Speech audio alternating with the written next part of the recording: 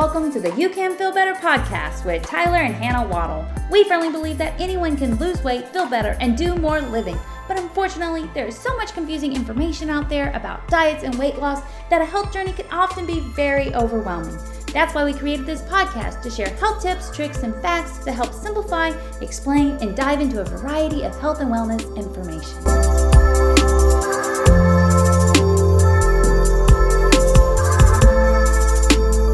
Welcome to Quick Tip Tuesday. We're going to be talking about why diets don't work today. According to the Boston Medical Center, an estimated 45 million Americans go on a diet each year. And Americans spend $33 billion each year on weight loss products. Yet nearly 2/3 of Americans are overweight or obese.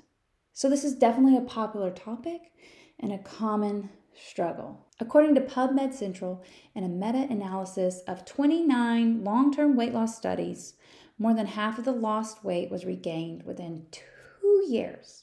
And by 5 years, more than 80% of the lost weight was regained.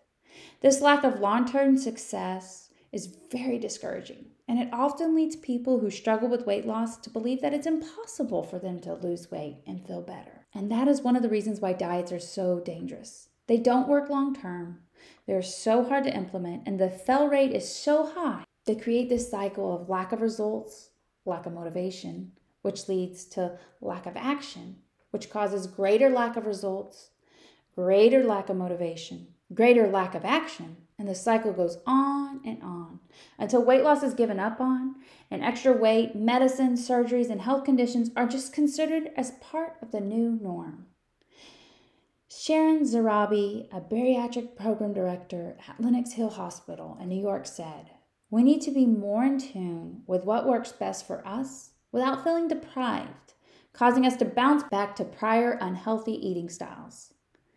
An eating style where you are continually thinking about what you can't have only makes you want what you can't have more, and it makes you excited as soon as you get off that to go right back to what you've been craving. But an eating style when you can enjoy what you want to on occasion and have those special foods you really enjoy but aren't quite as healthy on occasion, it helps promote long-term healthier eating." Let's just be honest. How many of us have said, "I'll finish that pizza up because it's in the fridge and I'm just going to get it out of there so it's not a temptation."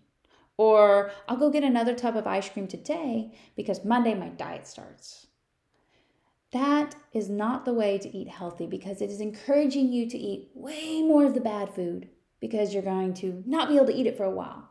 Whereas if you know you could have a little ice cream, 10% of the week, then it's going to be easier to not binge eat on the bad food.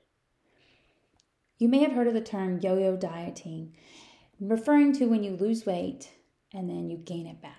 Because you go on a diet, you jump in, you change up everything, and you start losing weight. And that's great, but it was too hard. It was all at once. And so you get off the diet, go back to your old habits, and you gain the weight back. But then you realize you've gained too much weight. And so you jump back into a diet.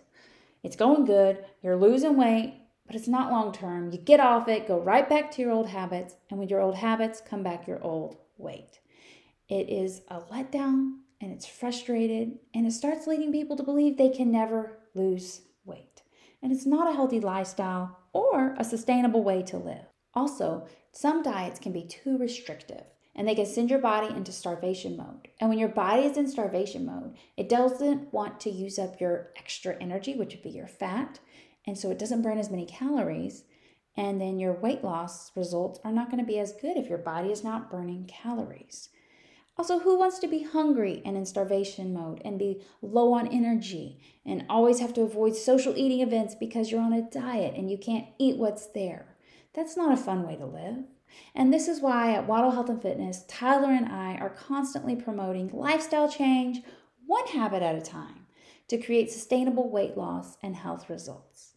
I'm Hannah Waddle, and today's a great day to feel better so you can do more living.